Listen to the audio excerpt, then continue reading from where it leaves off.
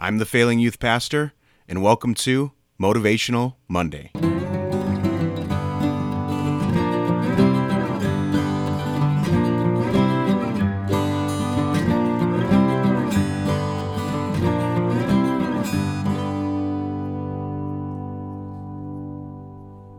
So I've had this idea for a little while about starting another episode that kind of is a different than the Failing Youth Pastor podcast episodes, where it's not solely focused on youth ministry and ministry in general, but rather can apply to a whole host of people. So whether you're in the workforce, or whether you're working at a church, or you're a youth leader, or some sort of ministry leader, my hope and my prayer is that these little motivational Monday episodes will be a blessing to you, will be an encouragement to you. And I'm hoping to be able to do this pretty much every Monday, have a little devotional podcast put out there, hopefully to start your Monday off right.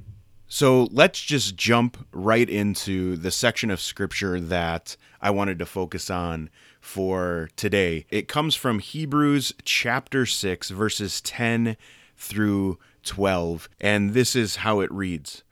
God is not unjust. He will not forget your work and the love you have shown him as you have helped his people and continue to help them. We want each of you to show this same diligence to the very end, so that what you hope for may be fully realized.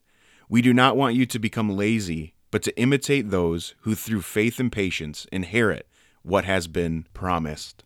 So this little passage of scripture starts off with, in verse 10, God is not unjust. He will not forget your work. And I love that sentiment because it's easy, whether you're in ministry or whether you're in some type of leadership role, or you just help out at church, or you're discipling somebody, it's easy to think that you're not making any headway. It's easy to get focused on the low moments or when things are going poorly. And it's also really easy to feel like you're not going anywhere. Like you're just a car stuck in the mud and you can't get any traction. But the thing that I love about this passage of scripture is it's a great reminder that God knows the work that we're doing. He knows the time and the effort that you and I are putting into the lives of other people. And he doesn't forget those things. He doesn't write those things off. God is not just a God about what you have accomplished, but rather of your heart. And so he cares about how you view other people. He cares about the fact that you are diligently working to bring people from death to life, that you're bringing them into a greater knowledge of who his son Jesus is. And when it's easy for us to get wrapped up in us not making headway, it's hard for us to remember the fact that sometimes we are just the people who are to plant the seeds. We're not the people who are going to get to see the seeds grow into fruitful trees. We just get to plant those seeds. And so it's important as a reminder to remember that God is not unjust. He knows the work that you've put in. He knows the sweat. He knows the pain. He knows the hurt that it takes to disciple somebody. And so he knows what it's like to do the work of the ministry, and he doesn't forget those things. And then the writer of Hebrews goes on, he will not forget your work and the love you have shown him as you have helped his people and continue to help them. I love this because it harkens back to that sentiment that what you've done to the least of these, you have done unto me. Those were Jesus's words.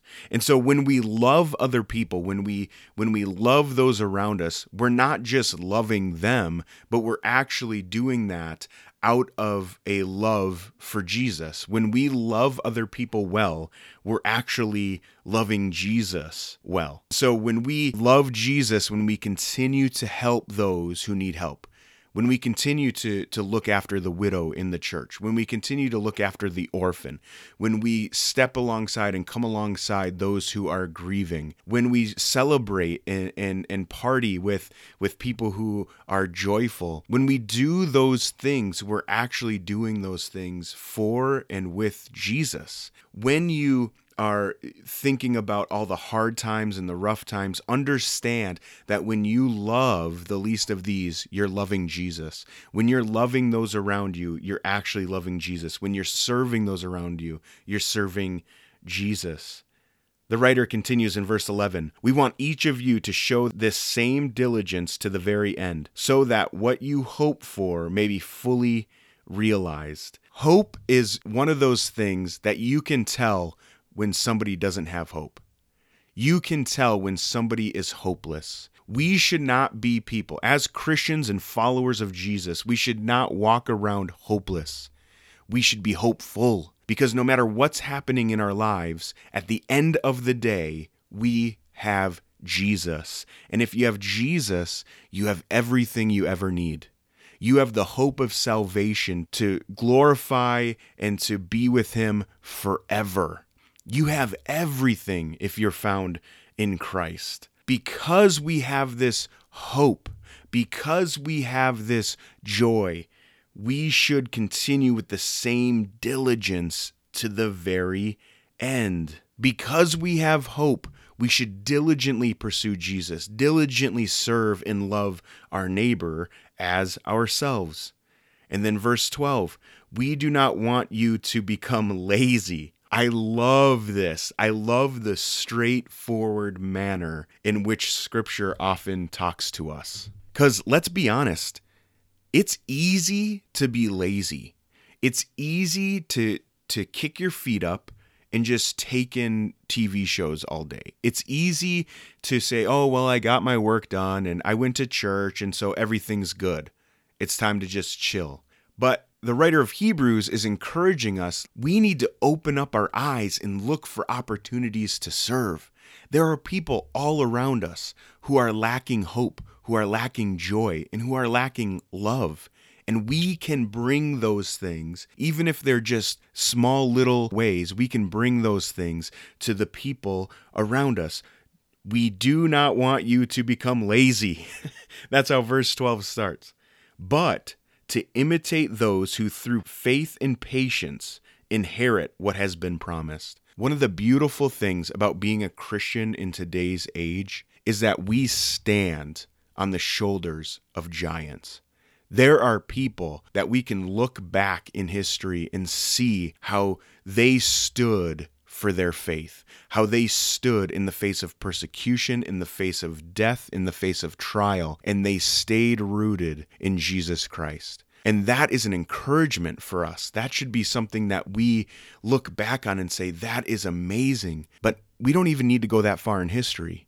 If you're a Christian listening to this right now, there's probably someone in your life, probably somebody older than you, that you look at and you say, man, I want to be like that person. I want to follow Jesus, how that person follows Jesus. There's a man in one of the churches that I serve at. His name's Charles. And this guy has like more energy than I do. And I don't know how old he is. He's fairly old. And he rides his bike everywhere. This man shows up every single Tuesday to pray for the church, to pray for the community, to pray for the people around us. This man helps lead Bible studies. This man disciples other young Christians.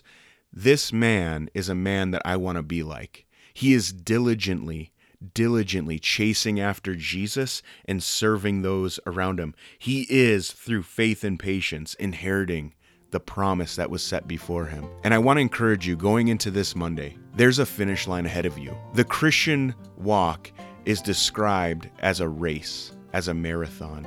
And there is a finish point. There's going to become a time where you have your last breath on this earth. And I want to encourage you, don't waste it. Don't waste a single breath. Chase after Jesus. Chase after loving your neighbor as yourself.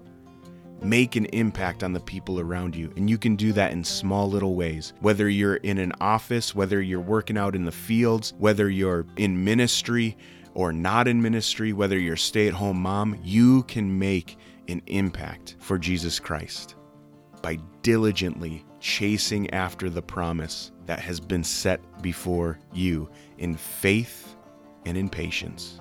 And my hope and my prayer for you is that you will do that. I would like to close this episode with a quick prayer. God, I just pray for all of those who are listening to this, for my brothers and sisters in Jesus, that you will press upon them, that you will, through the power of your Holy Spirit, work on their hearts to find ways to love their neighbors well. That they will know that their work is not done in vain, that you are a God of justice, that you remember their work, that no matter what hard times come, they can stay grounded and rooted in the fact that you have saved them, you have redeemed them, you have given them a promise to strive after. And I just pray that as they move into this Monday and the rest of their week, that they will be reminded of how much you love them and reminded of how much they can love those around them. In the name of Jesus, amen.